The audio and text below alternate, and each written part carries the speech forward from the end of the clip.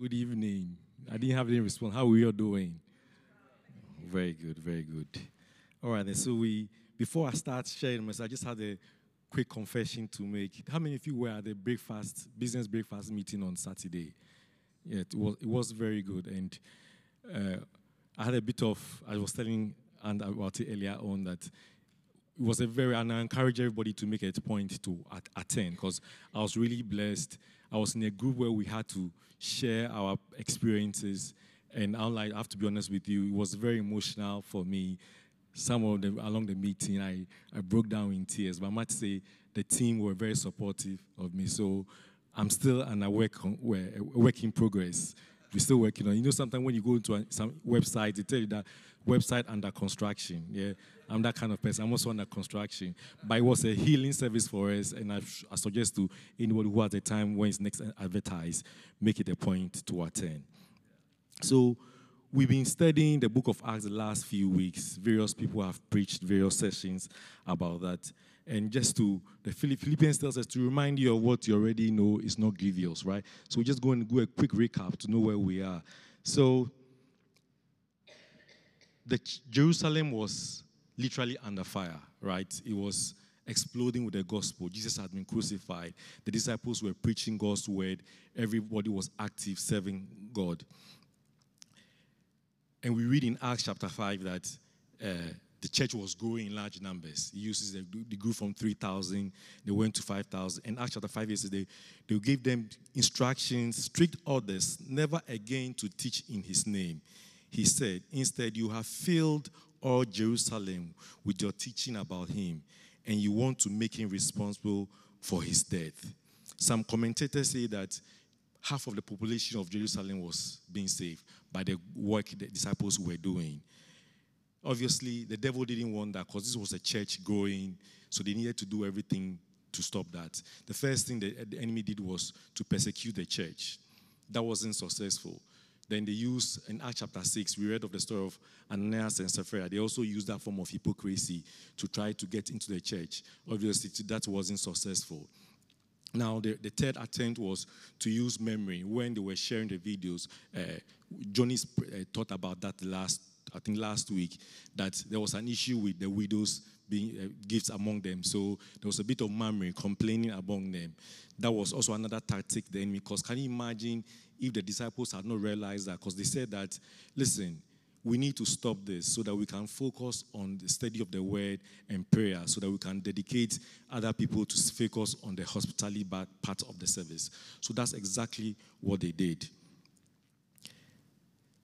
How did they solve that problem? They decided to select 7 people in Acts chapter 6. They selected the 7 people to help them. And then the 7 people, Stephen was included. So this takes us to the Acts chapter 7 where we've got to. Out of the 7, they noted that they selected Stephen and Philip. And Bible tells that Stephen was full of wisdom and continued to do God's work. Luke notes that out of all the apostles, he was one of them that was performing miracles. So he also came to the attention of the elders. And he was accused of blaspheming against God, against Moses, against the temple, against law. So he was called to the Sanhedrin that he needed to defend himself. That takes us to Acts chapter 7.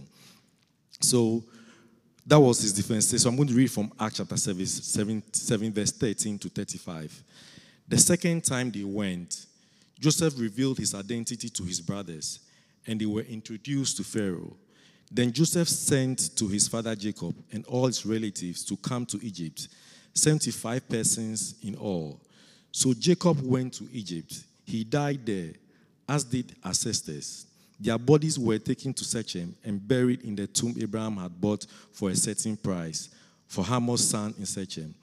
As the time drew near, God would fulfill his promise to Abraham. The number of our people in Egypt greatly increased. But then a new king came to the throne of Egypt who knew nothing about Joseph. The king exploited our people and oppressed them, forcing parents to abandon their newborn babies so they would die. At that time, Moses was born, a beautiful child in God's eyes. His parents cared for him at home for 3 months. When they had abandoned him, Pharaoh's daughter adopted him and raised him as her own. Moses was taught all the wisdom of Egyptians, and he was powerful in both speech and action. One day, when Moses was 40 years old, he decided to visit his relatives, the people of Israel. He saw an Egyptian mistreating an Israelite. So Moses came to the man's defense and avenged him, killing the Egyptian. Moses assumed his fellow Israelites would realize that God had sent him to rescue them, but they didn't. The next day, he visited them again and saw two men of Israel fighting. He tried to be their peacemaker, but he said, "You are brothers. Why are you fighting each other?" But the man in the wrong pushed Moses aside. "Who made you a ruler and judge over us?"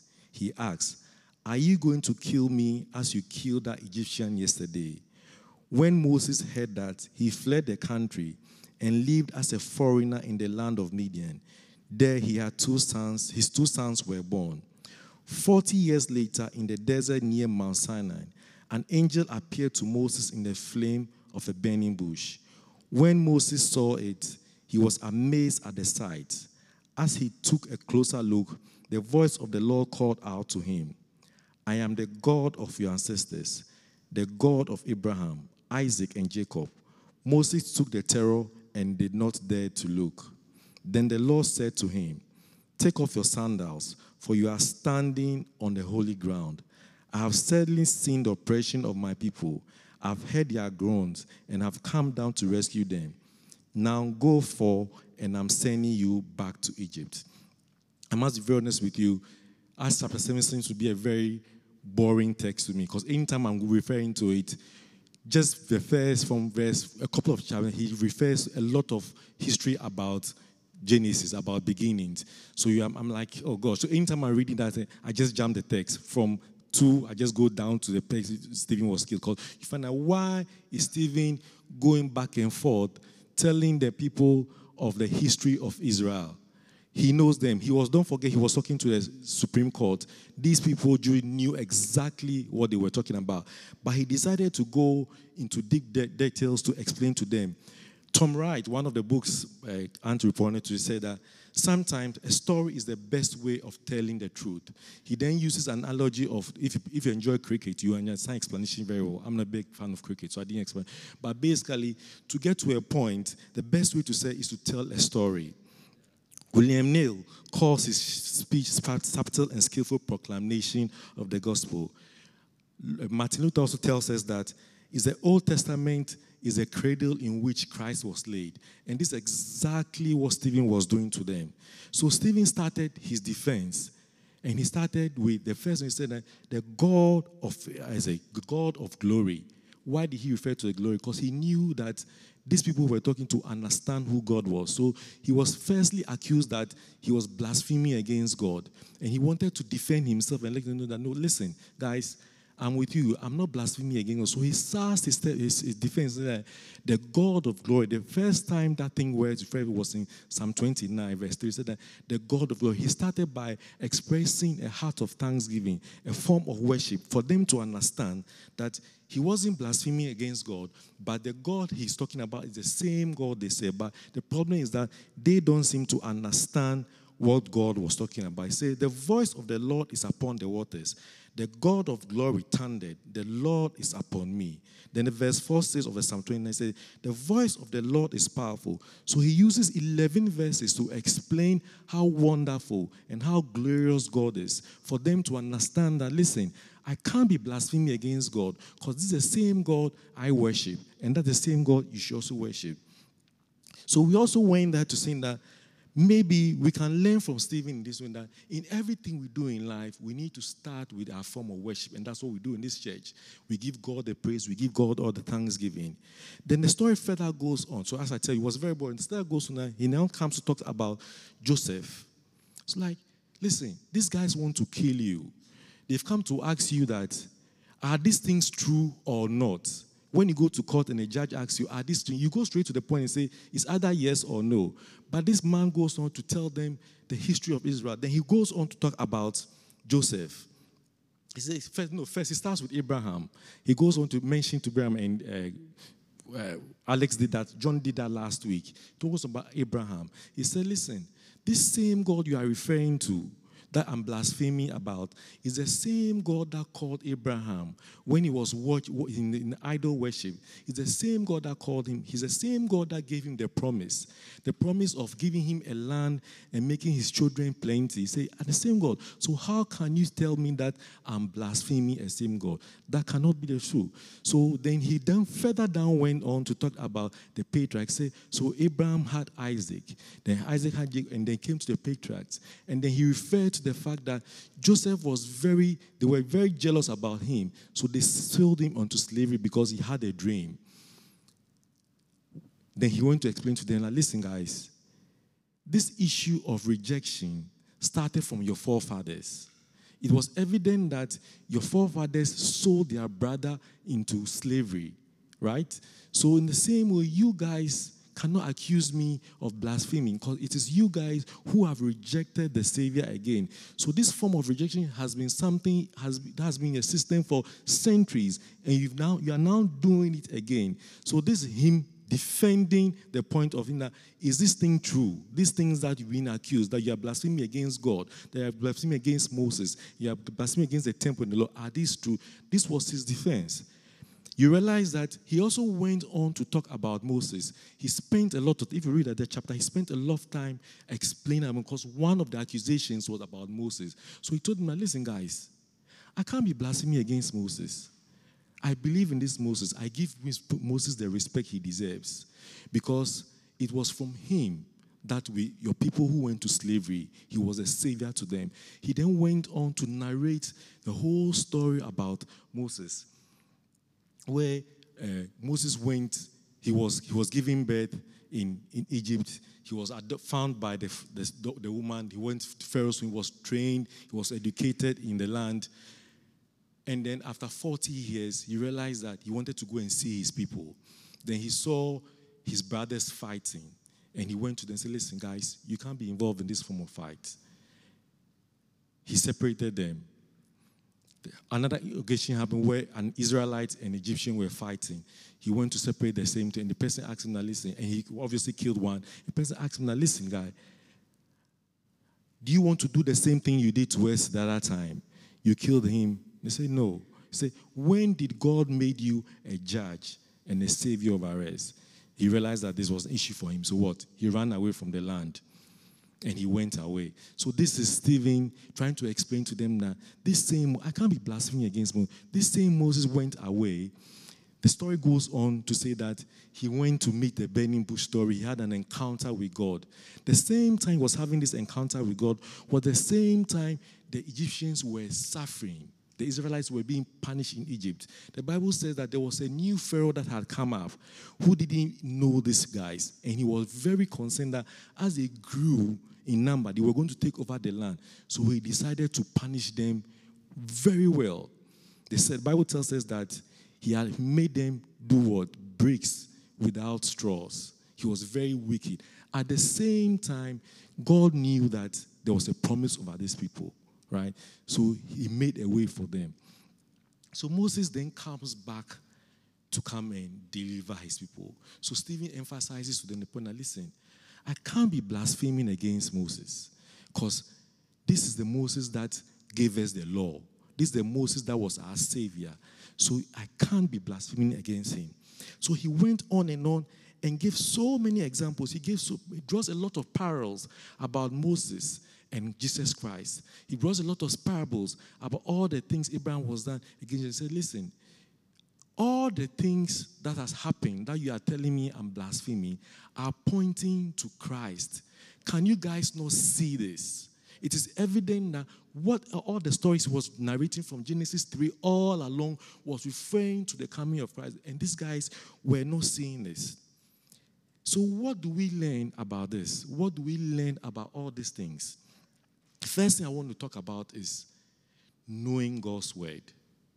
Knowing God's word as believers is so fundamental to us. Stephen knew God's word. He knew God's word. That is why he was able to stand and give defense on it. 2 Timothy tells us, for a time, 2 Timothy 4:3 says, for a time is coming when people will no longer listen to sound and wholesome teaching. They will follow their own desires and will look for teachers who will tell them whatever their itching ears want to. They will reject the truth. It amazes me when you listen to social media now. I think since COVID, everybody has become a preacher. Everybody knows the word of God. And we need to be very careful with what we listen to. But Stephen is telling that we need to know God's word. In the same way he knew God's word to be able to defend himself, we also need to know God's word and defend ourselves. You realize that the 4 Gospels, the disciples did not refer to the Old Testament, but it was after their experience with Christ.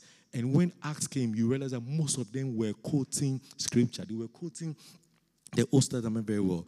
2 Timothy 2:15 says that, work hard so God can say to you, well done. Be a good man, one who does not need to be ashamed when God examines your work. Know what his word says and means. Know what his word says and means. Other version says, you need to rightly divide the word of truth. That tells you and I that the word of truth can be divided wrongly. And Timothy said, we need, as children, need to divide the word of truth.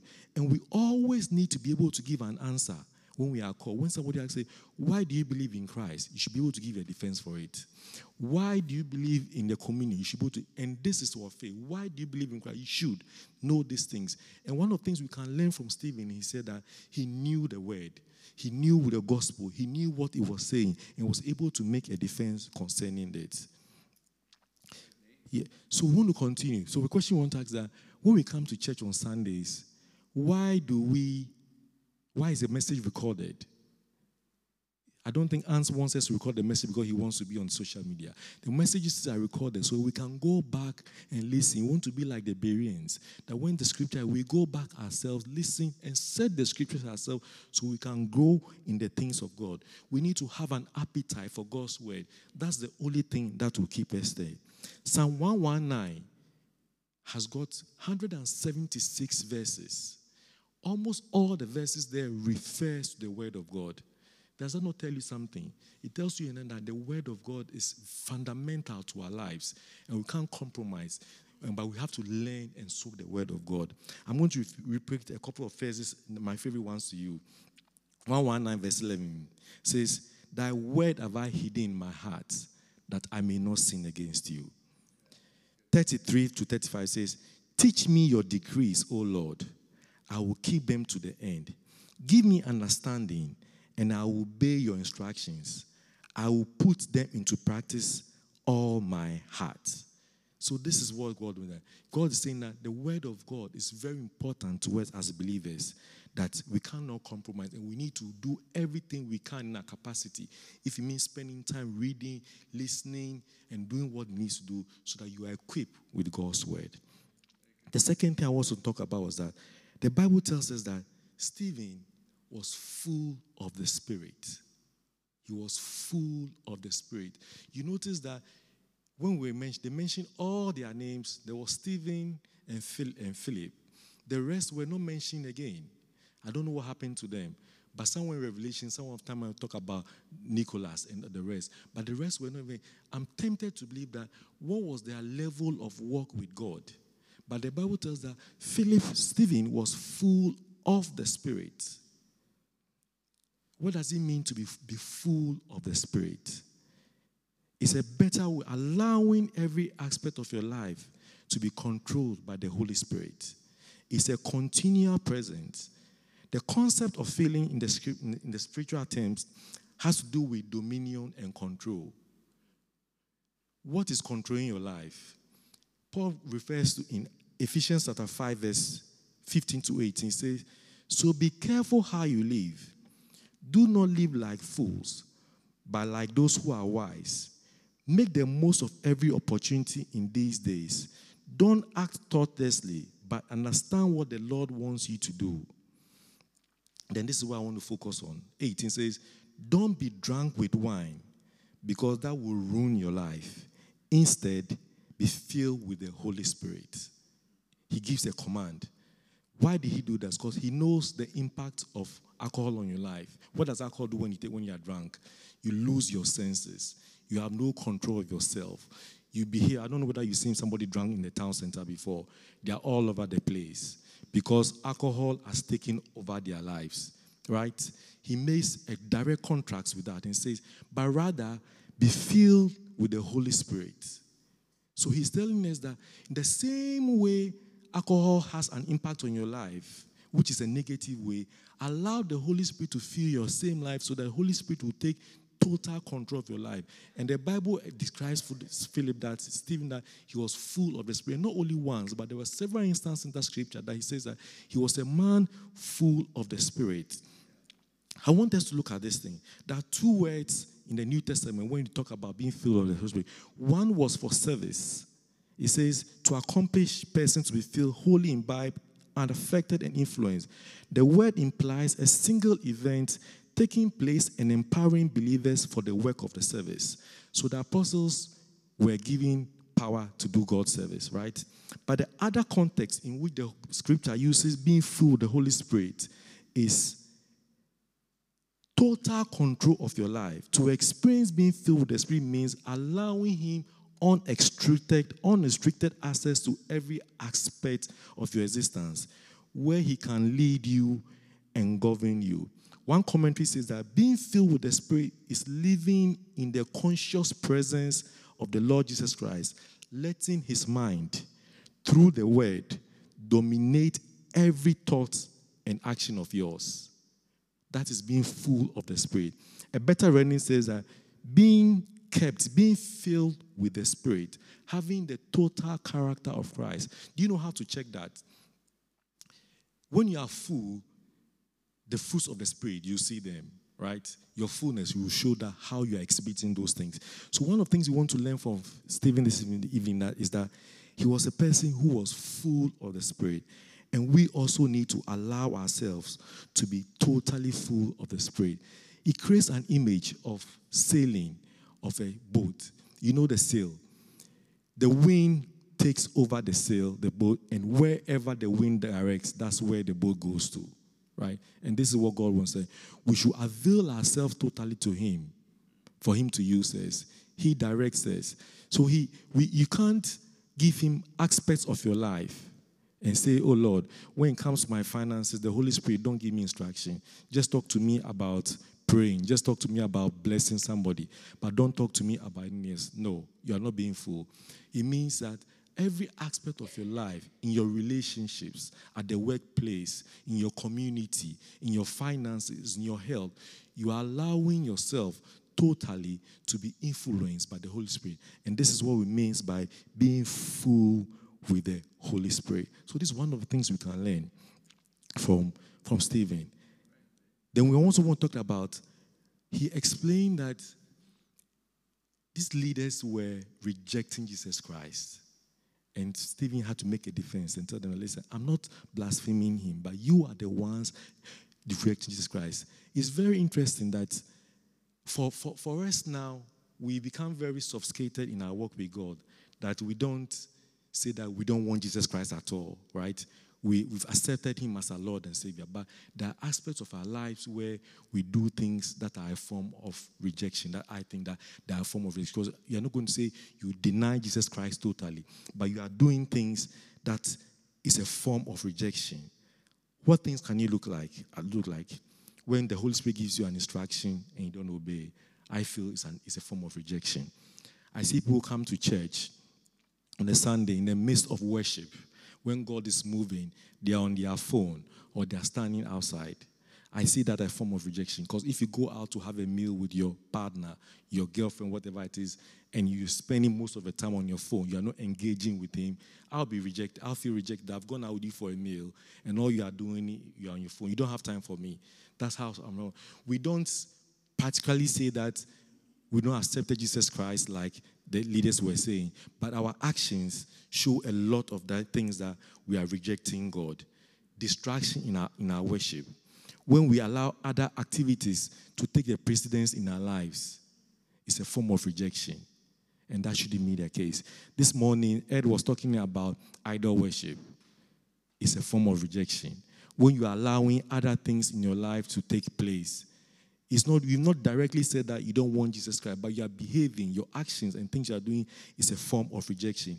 And as a church, we need to, as individuals, we need to work on that. A couple of weeks ago, Ellen was preaching here and was talking about people coming to help in God's house. I'm sure a lot of people volunteered to help, but there are others who could have helped, but they didn't do anything. I think it's a form of rejection. God is calling you for service, and you are saying no. You are not clearly saying that you don't want Jesus Christ to a lot of persons. So you are saying, but your actions are showing that you are rejecting serving God. I'm sure if the queen or somebody comes to call you to do some work for them, you'll be eager to do that. But when God is calling you to serve in His house, you are not doing that. So we need to reprioritize our actions. We need to reprioritize our thoughts and make sure that God is the thing that matters most. And we don't behave in a way that we are rejecting God in any way. Just want to say, finally, as I bring this thing, there are a couple of things I want us to pray about. Can we please be upstanding whilst we bring the meeting to an end? We want to pray that God Himself will put a strong appetite in us for His word. We need His word. In these days, it's the word of God that will sustain us. So we want to pray that, Lord, let me have an appetite for your word. Let me desire you. Let me desire your word in all that I do. Lift up your voice in prayer. Lift up your word. Father, Lord, I want to thank you this evening for your word, O Lord. Your word is life. Your word is giving us life, Lord. Your word is power. So we pray, committing ourselves into your hands, O Lord. That as a church, O Lord, as an individual, O Lord, we will desire your word than anything else, O Lord. We ask that we will grow in grace, we will grow in knowledge and study of the word, O Lord, like the apostles did, O Lord. Lord, we ask that, O Lord, we will desire you than ever before, Lord. Lift up your voice in prayer. I want to hear everybody pray. Lift up your voice in prayer, Lord. We want to pray, Lord, that we will study your word, O Lord. We will have the interest in your word, O Lord. Let your word indeed transform our lives, O Lord. Father, Lord, we ask, O Lord, we will have clarity of your word, O Lord. When your people stand to read your word, Lord, we ask that you indeed give them revelation of your word, Lord, understanding of your word, O Lord. Even every family represented here, we commit ourselves into your hands, O Lord, that we will know you more, we will know you more, we will know you more. Create an appetite for us, O Lord. Create an appetite for your word in our lives, O Lord. Lord, we give you praise. We give you all the glory. We want to continue to pray as we pray. We want to pray. Lord, the Bible tells us in the same book of Acts that as there was confusion and memory in the church, O Lord, the disciples decided to delegate people to do his work, Lord. The Bible says, why did they do that? They did that because the elders realized that it will be a distraction from them from prayer and study. We want to pray for the leadership of this church, O Lord, that nothing will indeed be a distraction to them, that they will be able to dedicate themselves, O Lord, to study God's word and preach God's word, that each Sunday they come and stand here to minister to us. They will not speak the mind of their own, O Lord, but they will indeed speak the mind of Christ. We want to pray, contain the leadership of this church in God's hands, O Lord.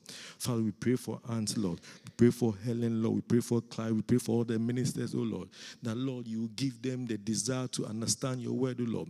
We want to pray that, Lord, nothing will indeed be a distraction to them, O Lord, but they will be able to commit themselves, O Lord, to prayer and study of your word, O Lord. Father, prayer and study of your word, O Lord. Prayer and study of the word, O Lord. We want to continue to pray for ourselves, Lord, that we'll be people full of your spirit, Lord. Full of the spirit, Lord. Full of the spirit, Lord. In every aspect of our lives, Lord, we are asking, O Lord, that you indeed fill us, Lord. I want to hear the people praying, Lord, that you indeed fill us, oh Lord, with the word. Fill us with your spirit in every aspect of our lives, Lord.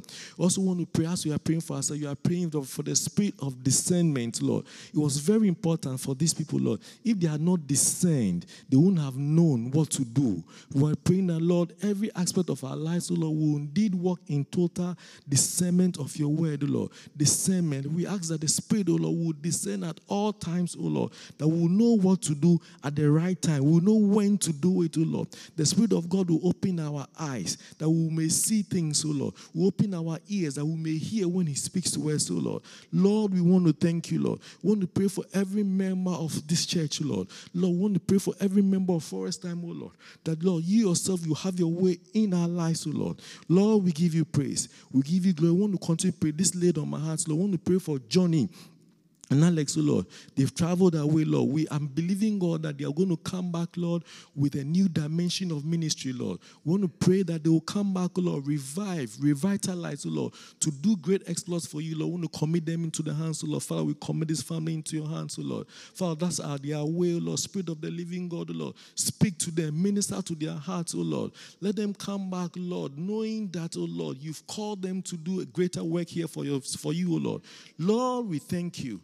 Lord, we give you praise. Lord, we want to pray finally. We want to pray for every family. There are people in our families or in our workplaces, especially our family members, that have rejected God totally. They want to have anything to do with God. We want to pray that, Lord, in the same way you have come to the knowledge, God's knowledge, saving grace, Lord, the saving grace will find this one. So you want to lift up every member of your family into the hands, Lord, that doesn't know Christ, that has not accepted Jesus Christ as his Lord and person. You want to pray tonight, oh Lord. Lord, visit them, oh Lord. Mention their name, oh Lord. There's nothing too hard for God to do. The Bible tells us that when one person is saved, the whole household will be saved, Lord. So you want to pray, committing your family members into your hands, oh Lord, that, Lord, they will have an encounter with you. They will come to a knowledge of your saving grace, oh Lord. Father, we pray for our family members. We pray for our friends. We pray for our colleagues, Lord. We ask this evening, oh Lord, that you minister to them. Let them have an encounter, Lord. Father, deliver them from the pits of the enemy, Lord. Deliver them from the pits of the evil one, oh Lord,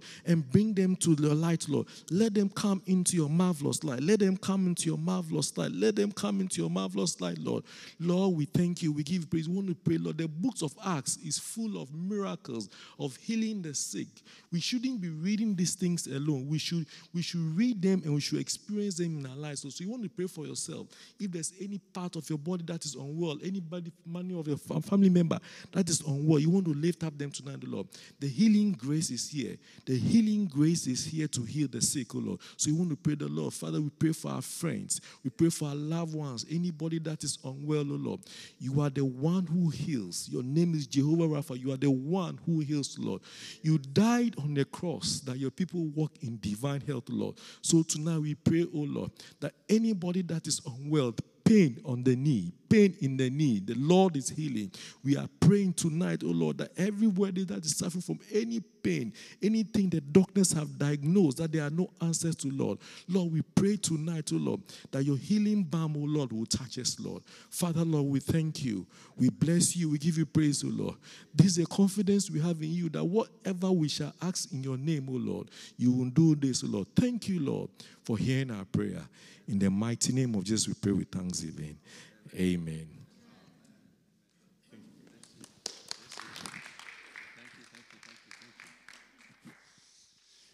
Thank you, Nii. I trust you're encouraged. And I was just reflecting on what Nii brought, and just to encourage you in your own devotions this week, that you'd ask God to give you a hunger for his words, that you ask him to fill you daily with the power of his Spirit, that you walk in the power of the Spirit.